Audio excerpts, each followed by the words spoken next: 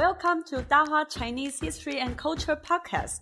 Here we are offering you the constructional Chinese history and what's the thoughts, origins, and background knowledge behind the stories. We also provide several Chinese vocabularies related with the story to help you understand and memorize. Let's get started. Hi everyone, how's it going today? I'm Jill, the co-host and a Chinese language teacher in Dahua Chinese. Hi, I'm Caroline. I'm the founder of Dahua Chinese. Today, let's discuss a very interesting topic, the Chinese characters, 汉字 or 中文字.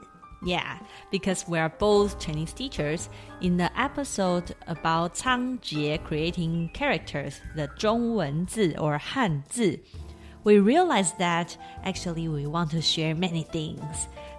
But due to the time limit, we decided to have a separate episode to discuss it. Yep.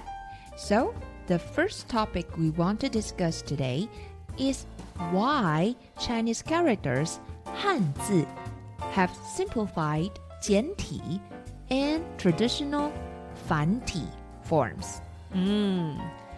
When people decide to learn Chinese, teachers like me would ask whether they want to learn traditional or simplified Chinese, like 繁体字 or 简体字. Yep. Generally, if it's part of a school curriculum, students learn whatever the school teaches, right? Yeah. But students can also choose between traditional and simplified characters based on their needs. That's right. I remember you used to be a teacher at a school where simplified characters, 简体字, were taught directly, right? Yeah, that's because parents felt that the simplified characters, 简体字, better suited their needs. Yeah. And in the other hand, my students, they were Japanese experts working in Taiwan, and they choose to learn traditional characters mostly. Yeah, so why there are two different forms of Chinese writing? It's because of the literacy campaign 扫盲运动 in China. What is that? So yeah, the 扫盲运动, which is a literacy campaign, was a policy implemented by Mao Zedong in the 1950s after he gained control of China. Historically, only the wealthy and aristocrats would receive education. So most people couldn't read or write Chinese. These people were called 文盲, which is illiterate. Like they are blind in reading, so they did the literacy campaign, which is the 扫盲运动, just to eliminate the 文盲. Yeah. Did this policy significantly change the lives of people in China? Not really. It was mainly aimed at promoting the development of communist ideology. Additionally, there were numerous wars and man-made disasters at that time, resulting in a significant loss of population. So, the number of people who can read and write decreased. However, they need to rebuild their government and schools since the ROC, which is a Republic of China, which is led by the 国民党, they brought a lot of professors, scholars, experts, and skilled people to Taiwan. There was a significant need for paperwork, which required a large workforce. And that's why they made this policy. Okay. So besides the reasons mentioned, another perspective is that literacy is a prerequisite for social and economic development, and it's a fundamental human right. The literacy campaign reflects the Chinese government's emphasis on the well-being and rights of the people, right? It is undeniable that since the start of the literacy campaign, China's economy and development in agriculture and industry have improved significantly. Setting aside politics, many people's lives have indeed become better due to this policy. Wow! In summary, it is still closely tied to politics, and it did have some positive effects, but they encountered a problem when implementing it, which was the difficulty of Chinese characters, the 中文字的难度。That's right. Writing Chinese characters, 汉字, is really not easy. No, exactly no. Those who received education from a young age have already become accustomed to the composition and thinking process of Chinese characters, 汉字. However, older farmers in their 70s or village ladies, 大妈 in their 50s, they probably not be able to immediately remember such complex traditional Chinese characters, which is the 繁体字. Yeah, I had a former Chinese colleague who was very grateful for this policy, actually. She believed that the promotion of simplified characters significantly reduced the difficulty of learning and updated the Chinese characters, making them simpler to categorize. Okay. Some people in Taiwan refer to them as disabled character, which is the 残体字. The writing characters are handicapped. Many Taiwanese people are proud of using the traditional Chinese characters, the 繁体字. Yeah. Indeed, simplified characters lack the beauty of character creation, agree? Yeah, and the meaning of some characters have been lost. For example, the character for love has a heart component in traditional characters, but the simplified character removed the heart. So some romantic teachers say, without a heart, how can there be love?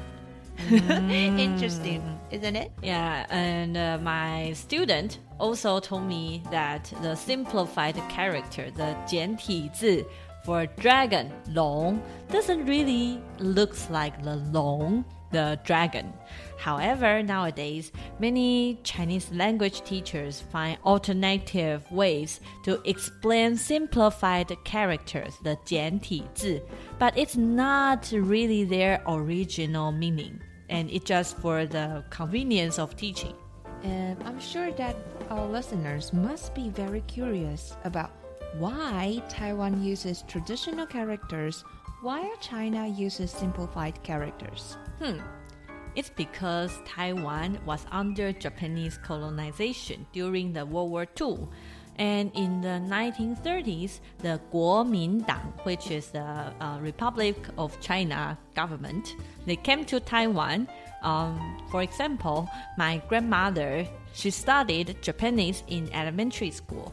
And then suddenly, in a period of time, it changed and switched into the Chinese in the next month. So the people who formed the 国民党 government, which is the Republic of China, and the administrative officials who came to Taiwan with them were mostly scholars, professors, or technical personnel, and in other words, highly educated individuals who could read and write traditional characters. They are the people who know how to read and write the 繁体字. So that's why Taiwan's education system directly inherited their planning from their time in China. My grandparents and uncles also came to Taiwan with the Chinese Nationalist Party, or you might know as 国民党, aka KMT government, the Republic of China. My grandfather from mother's side also participated in the Chinese Civil War and then came to Taiwan with the government. So, my mother grew up in military dependence villages. It really feels so close to me. Wow! I have a very different background with you. Yeah, my family came to Taiwan with Zheng Chenggong during the Ming Dynasty. And they even held position during the Qing dynasty. So I'm considered a very native Taiwanese. Yeah. And I heard that my great-great-grandmother was a Aboriginal. Wow. You can look up your grandmother's family. Maybe you're a princess of the Aboriginals. Oh, thank you. I wish it can be the true, but I don't even know her name actually. Moreover, during the early Han Chinese immigrant to Taiwan, genealogical records were quite messy. During the Qing dynasty, only single men were allowed to come to Taiwan. So the Qing government was restraining their families. This resulted in many single men coming to Taiwan without being able to find wives. So some even married one wife together with 3 or 4 other men. However, since the Aboriginal society in Taiwan was matrilineal in some area, Han Chinese, like 汉族人, often deceived them for land. And the children born from such unions gradually assimilated into the Han Chinese culture. So we consider ourselves in Taiwan the Han Chinese, but many of us are actually descendants of Aboriginals. So at that time, their children must have learned traditional characters, 繁体字. Am I right? Well, it would depend on whether this family is rich enough to provide the kid to educate. If they do, they can learn Chinese. But in that time, most of the people were trilinguals, since they need to cooperate with people talking about like Hokkien and Hakka dialect, or to understand their Aboriginal mother talking about. However, since the Taiwanese Aboriginals mostly didn't have a writing system, these people would only learn how to read and write Chinese, and they not only learned traditional characters, which is the 繁体字, but also had to learn another language, the spoken language, which is called Mandarin, 官话, if they want to work in the government. So what is 官话? Is it different from the Chinese we usually speak? Yeah, so in English, it's very hard to like really distinguish what is the Mandarin different from Chinese. Many people might think, the Mandarin Chinese, but they are actually different languages. So the 官话, the Mandarin, refers to the language used by government department. Since China is a very, very big country and each region has its own dialect, the Mandarin, 官话, serves as a common language to facilitate smooth communication in the government.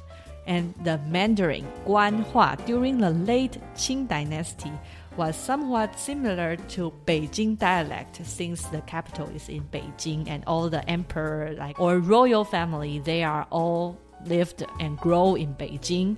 So it's more like the Beijing dialect. So when the common people, they went to work, they spoke a different language in the government. And at home, they spoke their mother tongue, which is the local dialect. So, in the past, government officials needed to be highly educated to learn another languages. But I guess the differences between these two languages wouldn't be too big. Am I right? It depends on where you live. So all the language that, including all the dialects, are actually all are called Chinese, but only the government spoken language is called Mandarin. So if you belong to a minority ethnic group, or like living in the deep in the mountain, your language would be quite different from the Mandarin, the 官话. It's similar to how Taiwanese people learn a second foreign language. So does 官话, the Mandarin, have its own writing system? They just use the Chinese characters, the 繁体字, to write. And in ancient China, regardless of the spoken language, all the people using the same writing system. So all the people are using the 繁体字, the traditional Chinese. So you are talking in your local dialect and you are writing the same characters, the 汉字 or 繁体字. So spoken differently but writing in the same. And so some people could have written conversations even if they couldn't understand each other's spoken words.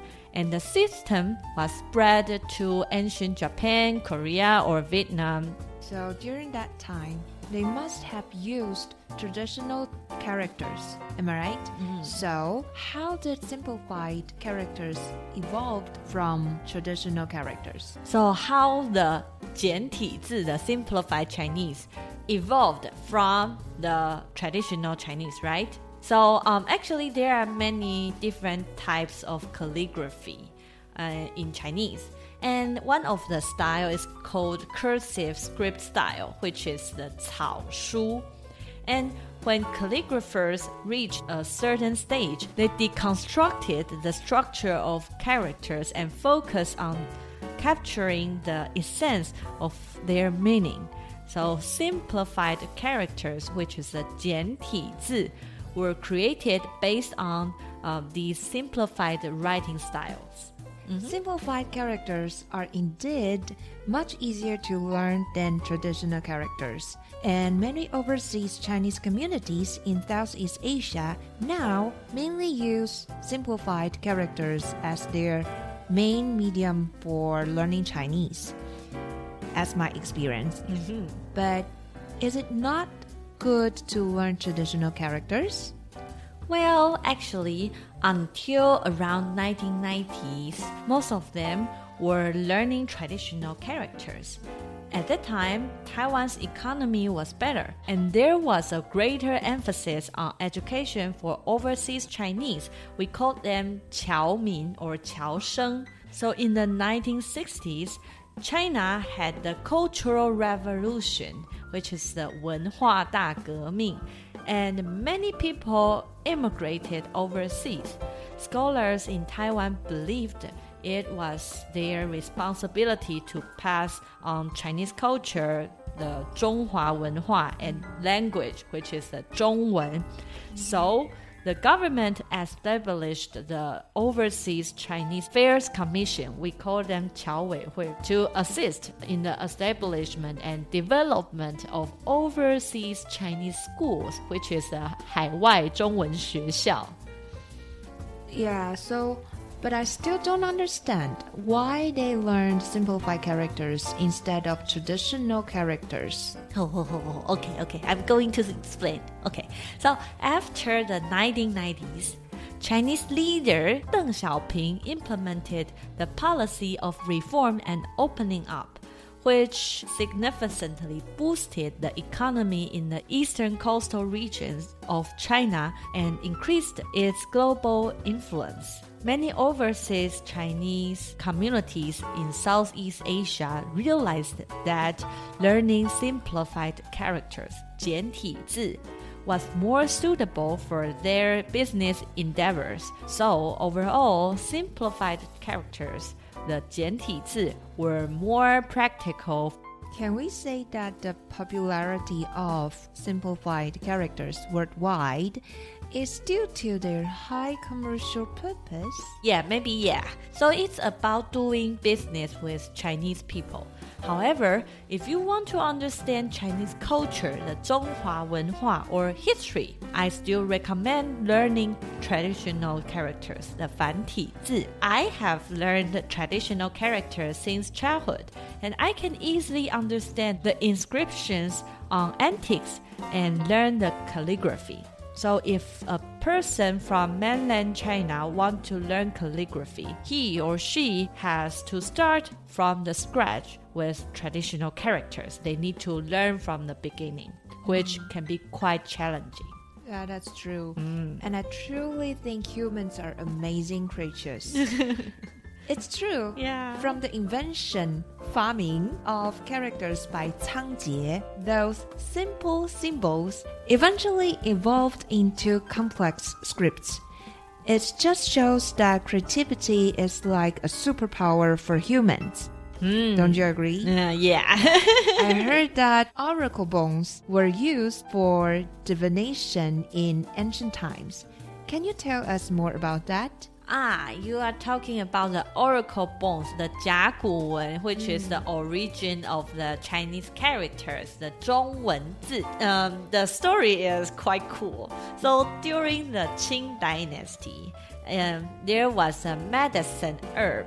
I won't say that's herb, just kind of medicine in Chinese medicine called dragon bones, 龙骨, and that was believed to treat cough and dizziness. So an archaeologist named Wang Yirong discovered things on these bones that looked like Chinese characters, the 汉字 or 中文字. He brought more to his home and researched and found out that medicinal materials. So actually these, like medicines, are ancient animal bones with earliest Chinese characters. So we call them the oracle bone script, which is the 甲骨文. Are you telling us they ate ancient artifacts? Really? Yes. Yeah, you can still buy it in some Chinese medicine store in Taiwan, but it's been banned by the government in mainland China. So like about 3,000 years ago, back to the story, during the Shang dynasty, the earliest record dynasty in China, people were highly superstitious. They would perform divination and rituals. Oracle bones, which is the 甲骨文, was used by priests, or we can say witch or wizard, to write down the question they want to ask on the bone. They would then heat the bone over a fire and interpret the cracks to determine good or bad omens. So the areas with deeper cracks were considered more significant? That's some strange logic. Well, it's because you don't believe it. Yeah, but maybe they knew how to control it, I guess. You might have to use a time machine to travel back to ask them, I guess. But I have to warn you, be careful, because they believed that the most effective bones were human bones. So, if you really have a time machine to travel back, they might consider you as offering and cook you and to eat you. And the good thing is, I'm not a fan of time travel dramas then. So life in ancient times is often different from what we imagine actually, including oracle bones script, the 甲骨文, and we thought it was written on turtle shells, but it's because there weren't enough human skulls. So sounds so creepy. So scary. So they use the turtle shells as the substitutes to replace because they look similar. Okay, so besides human bones, what other materials were used for oracle bone divination? They also used animal bones, but each had different functions or levels of effectiveness. It also depended on the social status of the person. The most effective were the skulls of royal members, followed by the noble and the common people, and then turtle shells are animal bones. So it seems like being an ordinary person is the most fortunate after all. Yeah. So in the end, we are all descendants of cannibals, you know. All right. Okay. Yeah. Okay, that's all for today. If you like this episode, kindly let us know through the comments and feel free to share your story of learning Chinese characters. And we will share your story in our podcast. You can also join our Facebook page by clicking the link below. Also follow us on Instagram, 大话 Chinese. You can also send us personal messages. We will love to hear from you. Yeah. If you are interested in a clear framework of Chinese dynasties, historical background, art, and lifestyle in different periods, don't forget to subscribe to the podcast. Wonderful. Let's see you in the group as well as in the next episode of 大话 Chinese History and Culture Podcast. Bye-bye. Bye-bye.